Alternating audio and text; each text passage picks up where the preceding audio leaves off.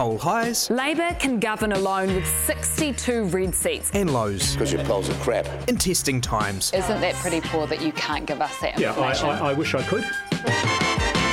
Kia ora and welcome to One News Inside Parliament. It's the weekly catch-up about the political stories we've been covering here on One News. I'm Benedict Collins. And I'm Jessica Much Mackay. And we've had a very big week. Yeah, there's been it some has fascinating things going down. Hey, late last night, a bit of an incident went down at Parliament. This is kind of sort of breaking news. Most outlets sort of picked up on it this morning.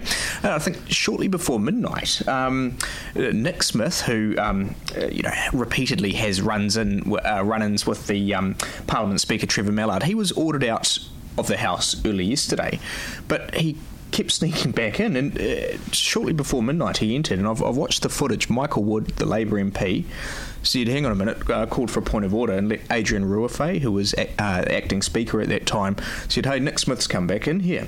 And unfortunately the Parliament cameras aren't, they don't have news in mind. They kept the camera on the Speaker, but you could hear Nick Smith, and he started to say things like, this is extraordinary, this is a Nazi establishment, why should I have to leave? And the Speaker ended up getting the Sergeant of Arms to come in to chuck him out. So pretty extraordinary behaviour there from a very senior MP, and we're going to follow up on that, get a bit of reaction as well. Yeah, it'll be good to hear from Nick Smith and why he felt that way. So it'll be really interesting to see. And like you say, really extraordinary. It's been a very, very long time since that has happened. So we'll dig into that today and keep you guys posted. I mean, aside from the poll, which we'll get to a bit later on, it's been a massive week, not only for COVID, but also politically. We've had some really big things blocked by New Zealand First this week. So we've had the light rail. That's been a really big development. That was obviously one of the government's flagship policies. New Zealand First have said thanks, but no thanks. We're not going to support that. Also with the rent relief package, that's something that's been negotiated for a long time through all of this, and again said thanks, but no thanks. So Winston Peters has said, oh, look, we're not blocking it, we're just making sure that there's checks and balances there, but given where we are in the election cycle, it's not surprising that we're seeing them jockeying for position. And starting to, create a bit of a scene, throwing their weight around, trying to get the headlines, which I guess they did. Yeah, and he can also go to his supporters and say, this is what we blocked, this is what we stopped, this is what influence we have, and that's part of the election strategy, I guess. Should we talk about the little quirk, a quirk of a story that's been in the media for about a week now, and that has been the homeless man who Michael Woodhouse had a tip-off saying a homeless man had been staying at the Crown Plaza for a couple of weeks. He was able to sneak in one of the queues from the airports, and usually I think that you wouldn't always run a story with just one person's tip-off, but don't forget Michael Woodhouse had been quite right about the women stopping in Auckland and meeting up with someone. So I do think that he said, oh, well, I'll give this one a nudge as well, and we're in this weird stalemate now with Michael Woodhouse saying, well, I stand by my source, and the government saying there's no evidence of this. You should have the correct information. I think the phrase put up or shut up was used. Yeah, so it was I did a track on that this week, and so the government, Megan Woods wrote to him and said, hey, look, we've dedicated all these hours to going through CCTV footage tracking the 1,706 people who had stayed in this hotel. We can't find any evidence that a homeless guy ever sort of sneaked his way into this hotel. And I thought Michael Woodhouse's response was quite extraordinary. He turned around and said, oh, well, why have you put so much resources into this? It was just an anecdote anyway. And it was like, hang on, it just seems like kind of sloppy. After the good work he'd done exposing the COVID-infected women travelling across the country, to send health officials on this sort of wild goose chase in a pandemic. On the flip side, though, shouldn't it be a very easy thing to go through and make sure that you have addresses for all of these people? Shouldn't the database be in place? Yes, of course, I understand everyone is very busy and we're dealing with all of this, but to me it doesn't strike me as something that would require a whole lot of resources if everything's being done properly to do checks and balances. So I do think that it's a question, and if that had been able to happen, that's obviously an extraordinary story. But and I think that's what they were worried about. He'd been on the money previously, exposed a big flaw in our sort of arrangements there around keeping people safe, and it was a pretty serious allegation that he made, and for him to sort of roll back on it and go, oh, hey, it was just an anecdote. Yeah, why undo that good work you'd done elsewhere? And the layers of sloppy politics involved in it as well. I think, obviously it's a response to this outbreak, but there are the layers of politics on both sides. That's right, and I think it was a bit of a gift for the government to be able to turn it back on him. And just repeatedly in the House they've been jumping up Grant Robertson, Winston Peters, continually bringing this homeless man back up. And I think even Michael Woodhouse said, and I'm not sure where he got this from, but apparently he was said, I quote, it's cost hundreds of thousands of dollars to do this investigation into trying to find the homeless man. And he's sort of scoffing at this, like, why have you wasted your time? I still think that the first tip-off exposing that these women had actually stopped probably gives him a bit of wriggle room with the second one. I think if he hadn't had that, I think we'd be having a different conversation. But yeah, a really interesting story. And one other thing that I wanted to add while we're talking about pits, peaks and interesting things, Q&A, which of course has been on Monday nights. Traditionally, it was played on a Sunday morning. It's now going back to that traditional Sunday morning spot. So for people over winter, they can grab their cup of coffee and settle in on a Sunday morning and watch that. And I think get your fill of political news. Yeah. I mean, I think if you're getting your fill of a political podcast, you might be a Q&A watcher as well. I'm just thinking that. Yeah. So those are my interesting things. Yeah. Hey, and of course, a big poll. Todd Muller's first poll since Todd Muller took over from after Simon Bridges was rolled in the coup. Yeah, take us through the main numbers. I'll take you through the main numbers, and then why don't you give your take on it, because I feel like people have heard a lot from me on this. We'll hear from you and we can have a chat about it.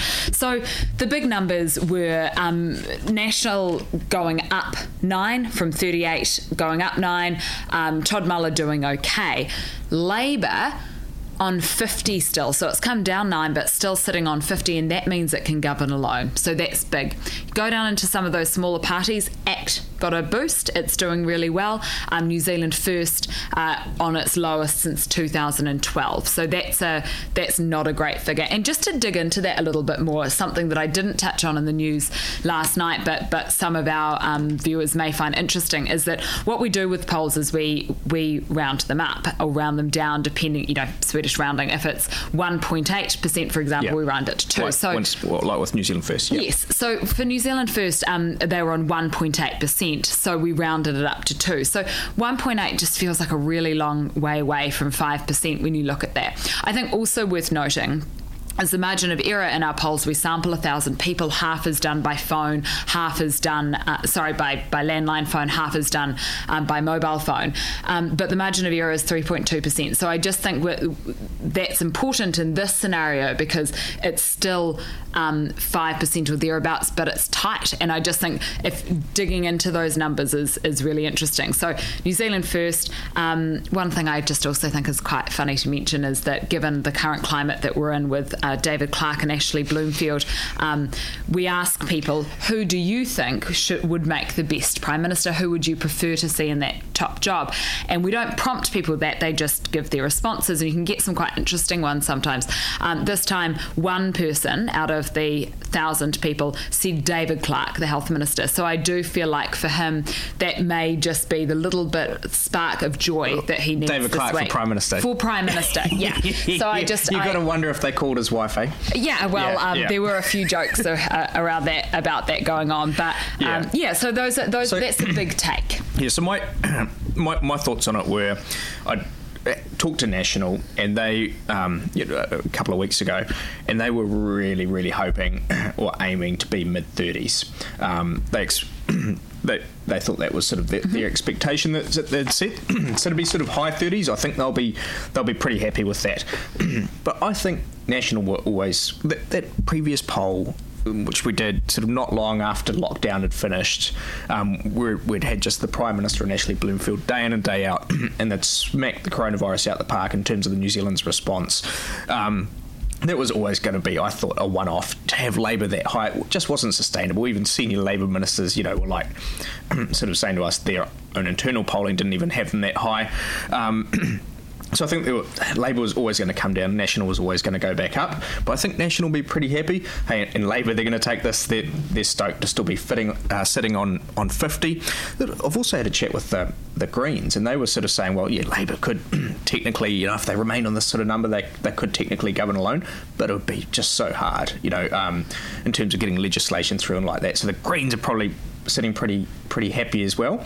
And yesterday you did had a look at National, Labour, the big parties, and I did the minor party track, and that was quite a lot of fun. You had David Seymour. He's pretty stoked. He's going to have a few mates coming to join him. He's going to be happy with one at this point. He's going to have to start organising caucus meetings. Whoa. You know, it's going to be very different times for him. And the Greens, you know, they were pretty happy to be because they had been on 4.7 and to be back up to 6. I think they thought that was sort of more naturally where they sat as well. They were kind of a bit of a victim to the, you know, the news hubs and our sort of extraordinary post-lockdown poll last time. You know, I think on our numbers yesterday they would have had 7 MPs, but. Yeah, I guess the fascinating reaction that we had yesterday was I had a bit of an interview with Winston Peters, and he gave a bit of fire in his belly. He doesn't like our polls to start with, let alone when he's tanking. So it made for good TV. Interesting though. He's got a serious fraud office investigation hanging over his head, and he really doesn't like being asked about that. He's saying this is a jack-up. He's been set up. I also asked him yesterday, I didn't have time to get this into the track, but about the report. Barry Soper, News Talk ZB's political editor, a while back did a story about how the SFO has been executed a raid or a search warrant on Brian Henry, Mr Peters' lawyer, who is also a trustee of the New Zealand First Foundation. Mr Peters refused to confirm that yesterday. Don't ask me, why would you ask me? And I'm like, well, he is your lawyer, Mr Peters. Refused to confirm those reports that the search warrant had been executed. Mr Henry also refused to confirm that Barry Soper's report had been, that this had happened as well. But I think this is going to be a big issue for them heading into the campaign trail. The Serious Fraud Office has said, it wants to come out with a result either way before the election, but it did say it kind of is relying upon the cooperation of those involved, and who knows whether they're getting that. We can't get any answers out of them. And the timing of that is really important, and we've seen with overseas reports coming, where they come in the election cycle can have a big bearing on things. So yeah. I feel like it's one of those things that you do need to get it out in the open as quickly as possible, because they do carry weight and do shape the way people feel about things. So yeah. I think it'll be interesting to see. A couple of things that I thought was interesting. So first of all, approval. So this is something that's used quite a lot overseas with international politicians, and you get an approval rating. You ask people how they think they're doing in their job, and I think that's a really interesting thing to ask, because it's separate from who would you like to see as Prime Minister. Now, of course, Todd Muller is auditioning to be Prime Minister at the moment, but asking how people think he's doing in his job, I think sheds a different light on things. So it's really interesting, and with that you had about 30%. Let me see if I can find these numbers for you. So it was 36% saying they approve of the job he's doing, 27% saying they're disapproving of the job he's doing. But what was really interesting is 37%, so the biggest number, didn't actually know, and so feel as though they don't know him. So you can calculate the number. He got +9 in that. In contrast, Simon Bridges got -40 in that last poll, and that's when you're starting to get into really dangerous territory. But I do think one thing to put up in Simon Bridges' defence, yes, he was wallowing, and yes, the party went to 29 off that poll, but under him they did were constantly sitting in the 40s, in those mid 40s. So I think you'd be keeping that in mind going forward as the National Party, that Bridges was quite comfortably sitting in that 40 mark in our last few polls, and I think that it's worth noting that. Yeah, and in multiple previous polls before lockdown, it looked like National and ACT were going to form the next government. Yeah, I mean, let's look at the numbers: 46, 46, 47, 45, 44. That's just on my sheet. And then this big fat 29% that was our last poll. So that's from June last year through to through to February this year. So those are those big numbers. Then we had the writing on the wall for Simon Bridges and the Prime Minister having, leading us through this big crisis, and that was the opportunity and the decision that the National Party took. So I just think interesting going through. And I'm not that surprised that a large number of Kiwis weren't sure yet about whether they think Todd Muller's doing a good job or a bad job. I think he's still really new. You're increasingly sort of seeing him out and about, but they haven't really come up with a lot of new policy. But he's also got to figure it out. He's got 85 days. Yeah. So you can't faff around if he wants to do this. He has to get around, get out and about. He has to start running. He doesn't have time to jog. Okay, there you have it.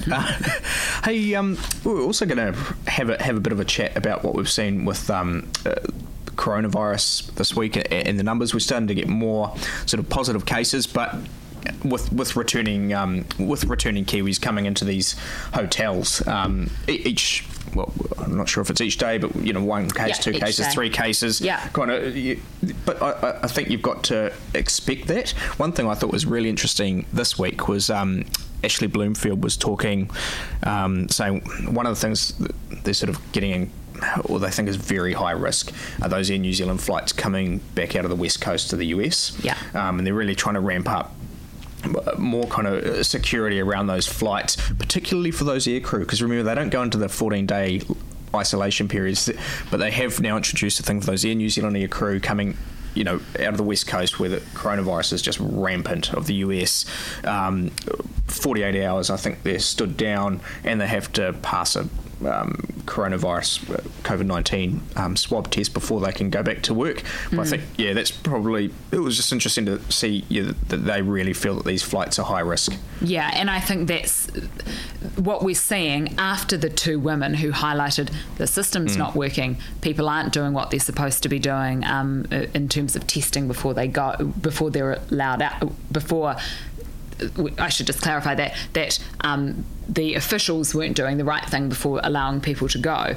I think that the last week or so we have seen our checks and balances work. So you come in from quarantine, and most of that, and the other cases, of course, have been checked and have been caught in managed isolation. Yeah. And that's the system that we want, and that means that then when they get symptoms, they then go to the Jet Park Hotel, which is the kind of quarantine centre where you go if you've got symptoms, or if you develop symptoms, or if you test positive, you go in there. And I think that if we can have a bit more time when New Zealanders are starting to feel like things are working the way they should. But we just had a few things like this record number of testing this week of 9,000 people in one day, and you just think that means people are feeling nervous. So they've now toned down the rules and said, look, unless you actually have some of the symptoms, not just a sniffle and a cough, which it was before, you need to just hold back. Yeah, that's St Luke's in Auckland, the St Luke's testing station. They had like 3-4 hour queues. And Botany was another one. And people trying to go in to get tested, huge numbers. Yeah, and that's because we'd had the message, if you have a little cold or have a sniffle, go and get tested. Yep. And that's, people were just following the message that was sent. But it feels like we've got really angry about this, as we should have, and then people have sort of gone, okay, we haven't had community outbreak, we've been lucky, and then let's just see how the next couple of weeks play out. And to me, whenever you're setting up a new system, a major new system, you've got lots of people coming, and there's always going to be, blunders or things you haven't thought about, mistakes that get made. But, I was sitting there this morning thinking, I think yesterday in California there were 7,000 new confirmed cases. Yeah, that's 7,000 people with coronavirus. We're still doing pretty well comparatively, and compared to the rest of the world, aren't we? Yeah, and I guess that's something that we need to keep in mind. But that's tough, because I think a lot of people gave up a lot over those 5 weeks. I think that people feel like they Which is why we don't have any cases. Yeah. But with we're lucky, I think, that we Or any didn't cases out of the hotels. Yes, Yeah. do you know? But I think that's lucky because in terms of the tests and people following the rules that were set, that wasn't done, and things could have gone pear-shaped. Absolutely, it was dumb, right? Yeah, it was really dumb. Lots of people out without tests. Just as a little aside, and then we can probably wrap it up. But one thing I did think was a little bit. There are just so many little human stories that pop up in this. A guy actually got into the wrong queue on the wrong bus, so ended up at this Jet Park Hotel, which is a quarantine hotel. Then actually tested positive for it, so didn't then have to move because he'd got COVID-19 already. And I just think the Director General of Health was like, so there was a mistake and he actually is already in the Jet Park Hotel, so he did not have to transfer. And you just think it's someone lining up in the wrong queue and getting onto the wrong bus. And I just think we're going to have, there's all sorts of little caveats to this story that we've been reporting on this week.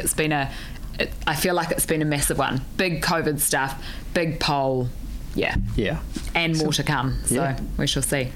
Cool. Excellent. Hey, we'll leave it there. That was One News Inside Parliament, our weekly catch-up about the stories we've been covering here on One News. You can check this out on your favourite podcasting app and a whole heap of other social media things that I can't remember right now. But we hope you enjoy it. Have a good week.